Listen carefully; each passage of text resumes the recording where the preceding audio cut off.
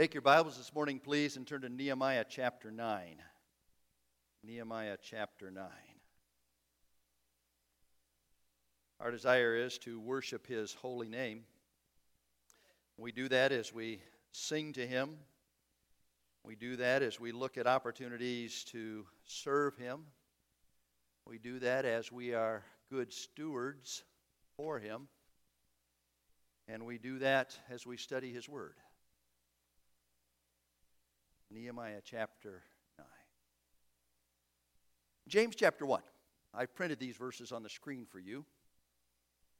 Give to us an opportunity to recognize where we are in our progressive sanctification. Let no man say when he is tempted, I am being tempted by God, for God cannot be tempted with evil. And He Himself, that is God, tempts no one. But each person is tempted when he is lured and enticed by his own desire. Then desire, when it has conceived, gives birth to sin, and sin, when it is fully grown, brings forth death. If you read the Daily Bread on the 13th of this month, and it happened to be a Friday the 13th, it talked about a flower that only blooms once every 4 or 5 years. Now, this flower is the largest freestanding flower in existence. And the name of the flower is Amorphohalus titanum. Amorphohalus has the idea of that which is disjointed, that which falls apart, that which really doesn't work. Phallus, titanum, flower, big. So this is a big, stinking flower. Now, it's also known as the corpse flower. I thought about this yesterday when there was a game played in Columbus, Ohio. Somebody texted me yesterday and said, how are you going to work that into the service? Well, I just did. But this is a large flower. Now, the next slide shows us some people standing around it smelling this thing. And it smells like rotten meat. It draws flies. And you can hardly stand to be in the same room with this flower. Yuck. Now, this flower illustrates a lot about our lives. Because all of us have sinned and come short of the glory of God. And all of us in our lives need to keep close accounts with God as we confess our sin, recognizing that He is faithful and just to forgive us our sin and to cleanse us from all unrighteousness. But sometimes we don't really understand how obnoxious that is. We don't know how difficult it is for God to hear what's going on in our lives. Chris Carey, are you ready? Go!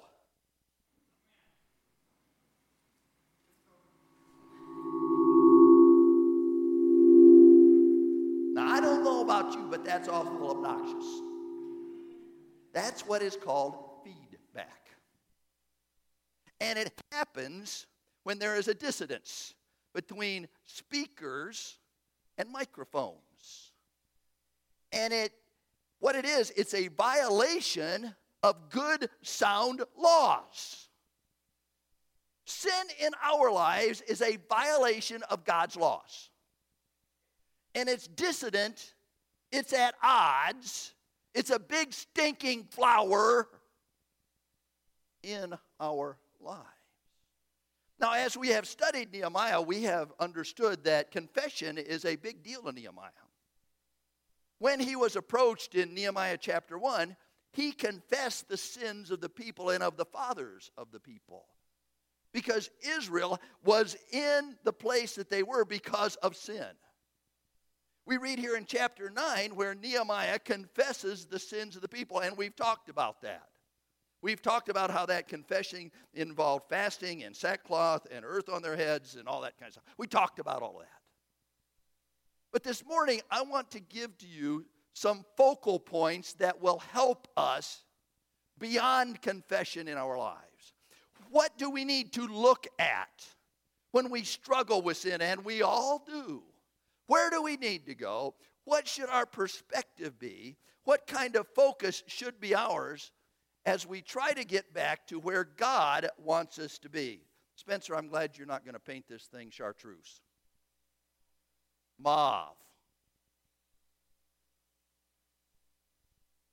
6 points of focus that will help us be the kind of people that God wants us to be. Now, I'm going to use an acrostic, and I know the acrostic only has 5 letters, all right? I'm going to use one of them twice. I didn't want you just all worried about where's he going to get this 6th point. And I may not even get to it today. All right. So, my acrostic is focus. What are these points that you and I need to look at as we seek to be the kind of people that God wants us to be? The first point is we need to look at the faithfulness of God. We need to look at the faithfulness of God. Are you in Nehemiah chapter 9? I want to begin with the last part of verse 5. And then as I read this passage, I want you to point out to yourself the pronoun you and your. You and your. It's used some 30 times in this passage. All right, last part of verse 5. Stand up and bless the Lord your God for everlasting to everlasting. Blessed be your glorious name, which is exalted above all blessing. Now here we go. Praise. You are the Lord, you alone. You have made heaven, the heaven of heavens, with all their host, the earth and all that is on it, the seas and all that is in them, and you preserve all of them. And the host of heaven worships you. You are the Lord, the God who chose Abram, and brought him out of Ur of the Chaldeans, and gave him the name Abraham. You found his heart faithful before you, and made with him the covenant to give to his offspring the land of the Canaanite, the Hittite, the Amorite, the Perizzite, the Jebusite, and the Girgashite. And you have kept your promise, for you are righteous. And you saw the affliction of our fathers in Egypt, and heard their cry at the Red Sea, and performed signs and wonders against Pharaoh, and all his servants, and all the people of his land. For you knew they acted arrogantly against our fathers, and you made a name for yourself as it is to this day, and you divided the sea before them, so that they went through the midst of the sea on dry land, and you cast their pursuers into the depths, as a stone into mighty waters.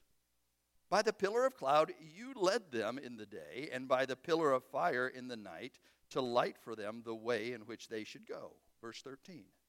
You came down from Mount Sinai and spoke with them from heaven, and gave them rules and true laws, good statutes and commandments. And you made known to them your holy Sabbath, and commanded them commandments and statutes and a law by Moses your servant.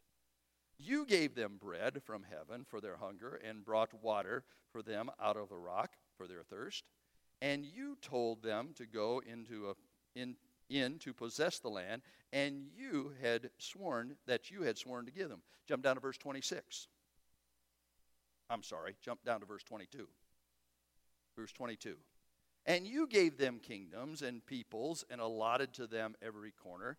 So they took possession of the land of Sihon, the king of Heshbon, and the land of Og, king of Bashan. You multiplied their children as the stars of heaven. You brought them into the land that you had told their fathers to enter and possess. So the descendants went in and possessed the land, and you subdued before them the inhabitants of the land, the Canaanites, and gave them into their hand with their kings and the peoples of the land, that they might do with them as they would. And they captured fortified cities and a rich land, and took possession of houses full of all good things, cisterns already hewn, vineyards, olive orchards, and fruit trees in abundance. So they ate and were filled and became fat, and delighted themselves with your great goodness. Now, do you get the idea that God was faithful? Do you see all that God had done for them? Could you not write a similar account of God's working in your life? recognizing all the blessings and benefits that we have because we are His children, and all of the grace that has been given to us. You see, when we need to confess our sins, we need to go to the faithfulness of our God. I quoted earlier 1 John 1:9. If we confess our sins, He is what? Faithful. Think about the faithfulness of God in your life. Thomas Chisholm was an American poet. He wrote the words to "Great is Thy Faithfulness." He said this: "My income has never been large at any time due to impaired health in the earlier years, which has followed me on until now.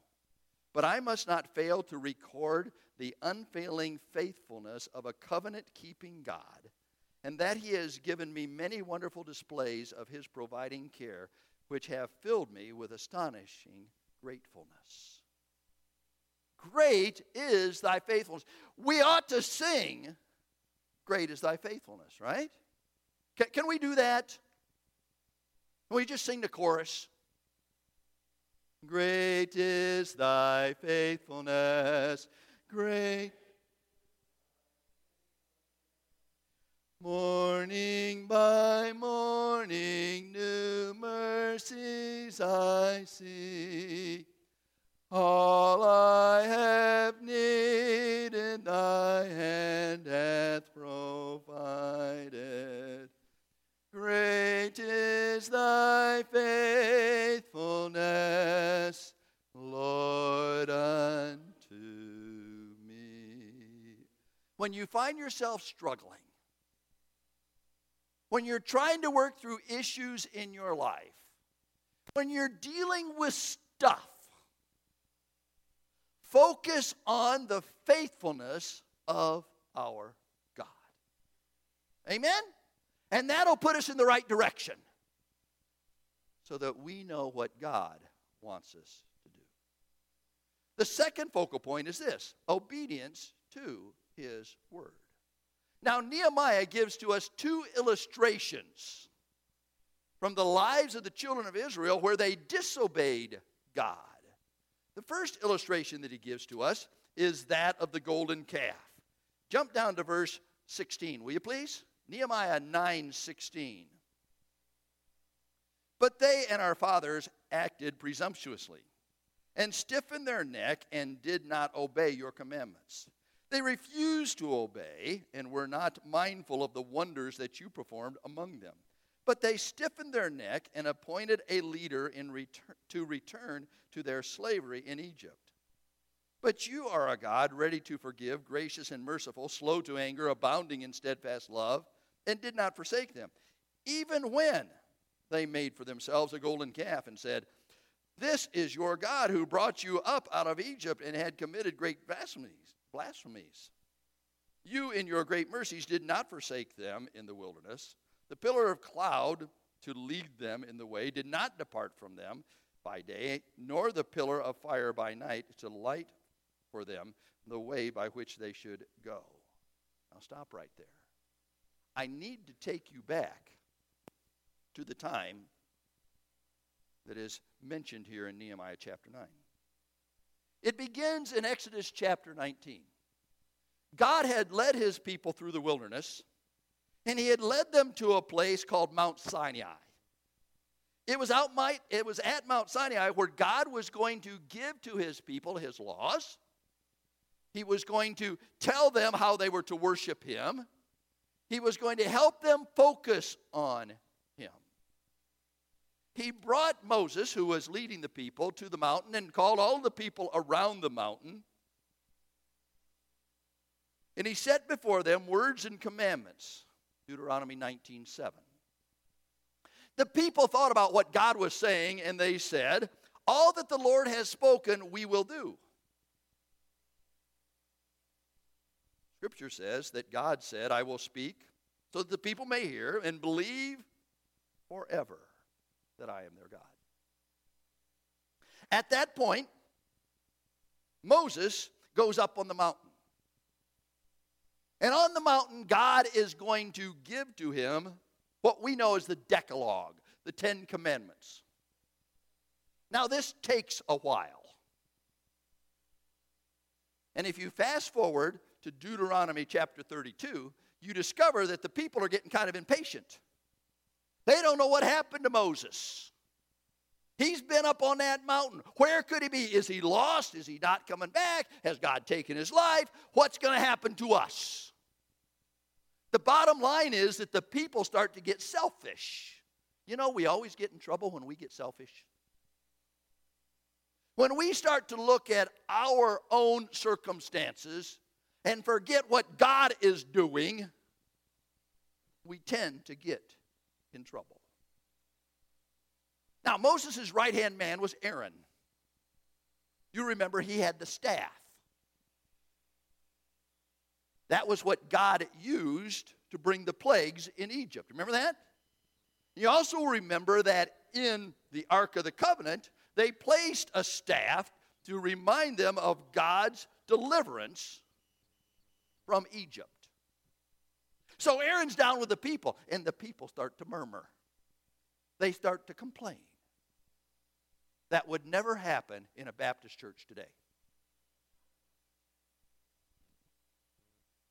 I felt like I was the complaint department this morning.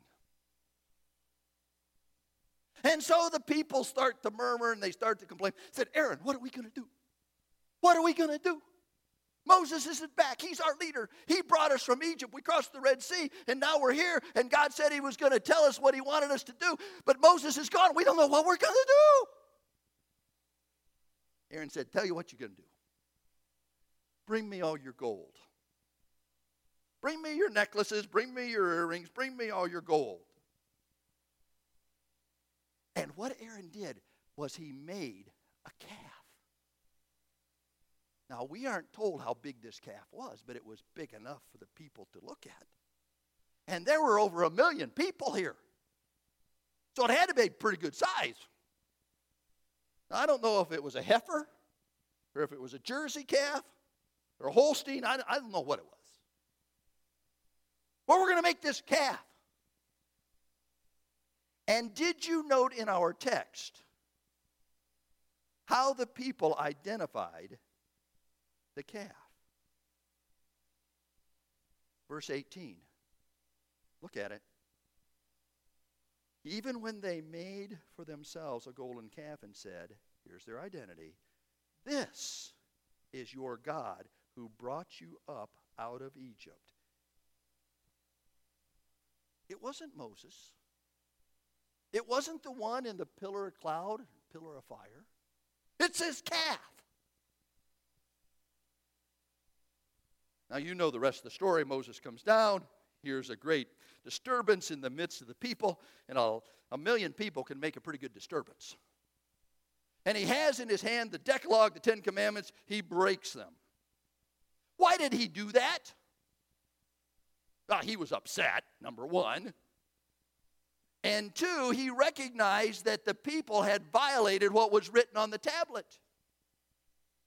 Do you remember the 10 Commandments?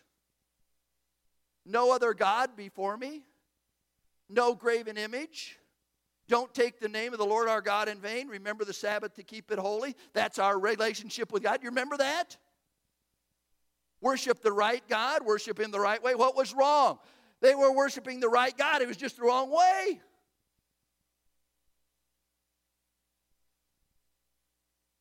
They had disobeyed their God.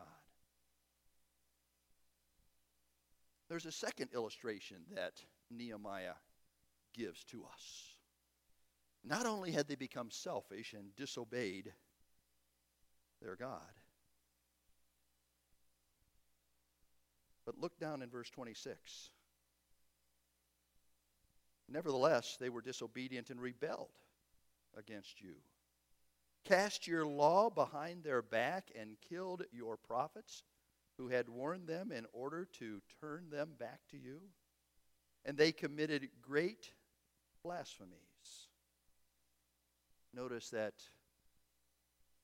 Nehemiah identifies blasphemies both with the golden calf and now. Verse 27, therefore you gave them into the hand of their enemies, who made them suffer. And in the time of their suffering they cried out to you, and you heard them from heaven, and according to your great mercies you gave them saviors who saved them from the land of their enemies. But after they had rest, they did evil again before you, and you abandoned them to the hand of their enemies, so that they, their enemies, had dominion over them.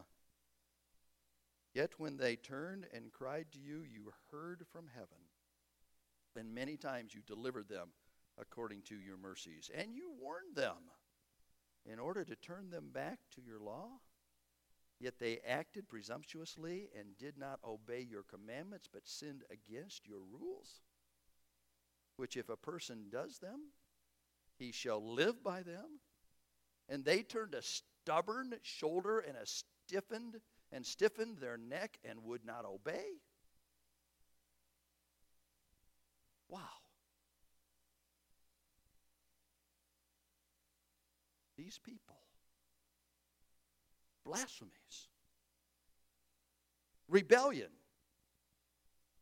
disobedience, time and time and time again. They killed the prophets. Isaiah spoke to the people of Judah, people who he identified as deaf and blind. Jeremiah, the weeping prophet, sorrow over God's judgment. Ezekiel predicted the fall of Jerusalem. Hosea, he's called the deathbed prophet because he was the last prophet before Assyria came in and took Israel away, never to be heard of again.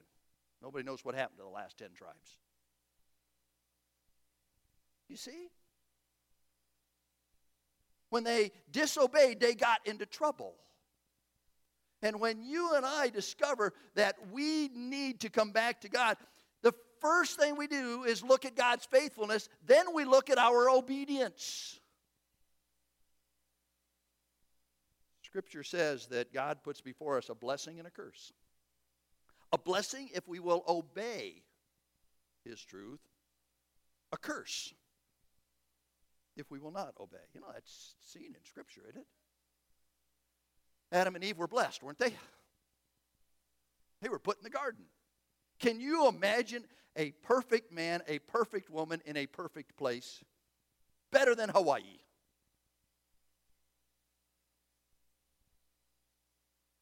They had their rule of the garden. They were blessed. And yet they disobeyed God, and God kicked them out of the garden. They were cursed because they now had to live by the sweat of their brow, the work of their hands, and sin dogged them all of their lives. Abel was blessed.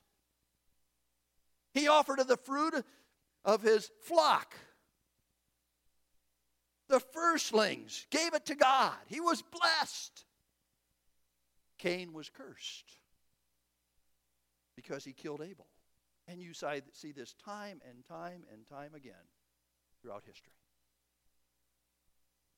Blessing and a curse.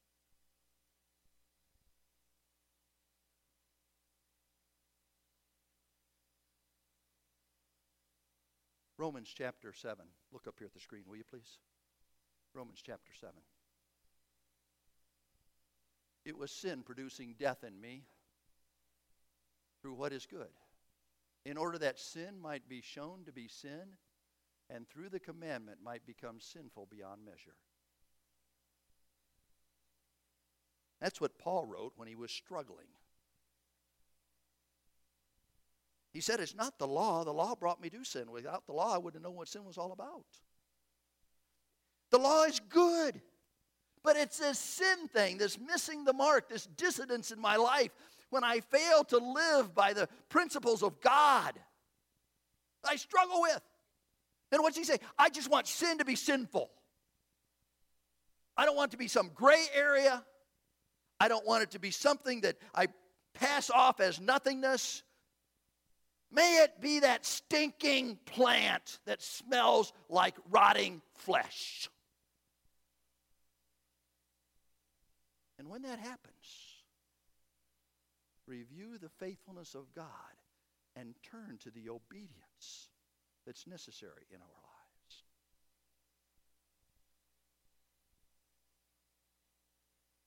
Not only do we need to have obedience, but we need to have confession. Confession. Confession is necessary for us as God's people. Scripture says, 1 John chapter 1, God is light, and in him is no darkness at all. We walk in the light as he is in the light. We have fellowship one with another, and the blood of Jesus Christ, his Son, cleanses us from all sin. If we say that we have no sin, we deceive ourselves, and the truth is not in us. But if we confess our sin, he is faithful, he is just, to forgive us our sins and to cleanse us from all unrighteousness. Now, you are well aware that confession means saying the same thing. And if we are going to truly confess our sin, we need to see it as God sees it. But not only do we need to confess our sin, we need to forsake our sin. Forsaking our sins means to put it away, to stop doing what we're doing. That's key. If we keep making the same mistake over and over and over and over again intentionally,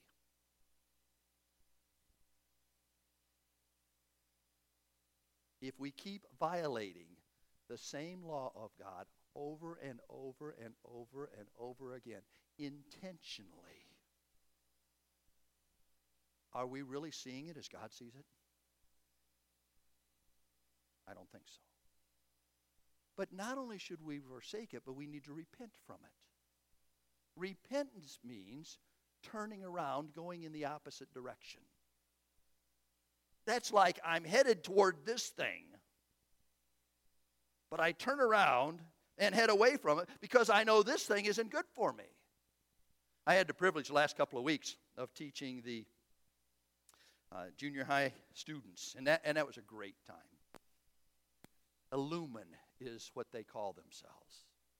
Is that right, Spencer? No, Thrive. Thrive. I heard that over here. Spencer, your voice carries. Thrive. And I had the opportunity of teaching them about Baptist distinctives and then what is communion and what is baptism. One of the students made homemade cinnamon rolls this morning. They looked wonderful. I was headed toward them. Larry Lindsley was tempting me. It was Larry's fault. And as I got there, I thought, you know what? That probably isn't the best thing for me today. Tomorrow maybe, but not today. And so I turned around and went the other direction. Now, it's that simple. That's what repentance is. Going one way, recognizing that it's not the way we should be going, and turning around and going the other direction. You see, our perspective must be the faithfulness of God, obedience to God, and confession before God. If we are going to head the right direction, when we find ourselves heading the wrong direction, we must look at God's faithfulness. We must look at our obedience. And we must make sure that our confession involves forsaking and repenting. There's one more aspect of confession, and that's sorrow. Scripture tells us that godly sorrow produces repentance leading to salvation. 2 Corinthians chapter 7, verse 10.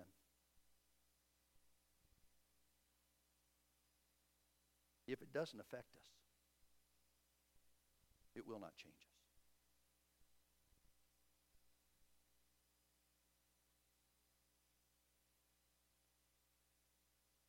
There are a lot of distractions in my life. Yours too. We find them all the time, don't we?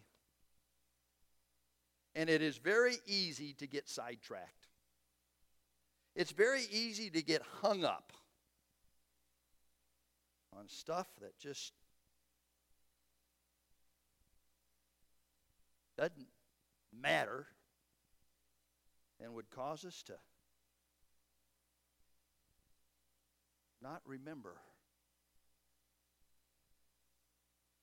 what our God wants us to be and what He wants to do in our lives. Walt, thank you for asking me this morning if I was okay. It's only a game. Connie will tell you I did yell at the television several times. Thought I broke the remote once. I didn't throw it. I only hit my leg. But yeah, it's okay. Why? Because God's still faithful. Amen? And He only wants me to obey. That's all. As I make sure my relationship with Him is what He wants it to be. Let's pray together. Father, thank you so much for your faithfulness.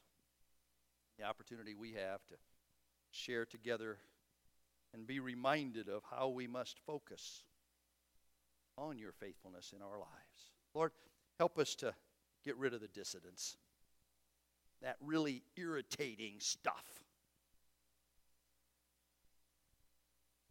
that causes us distractions. And help us to recognize it's all about you, God. It's all about you. We love you, Father, and we thank you for your love.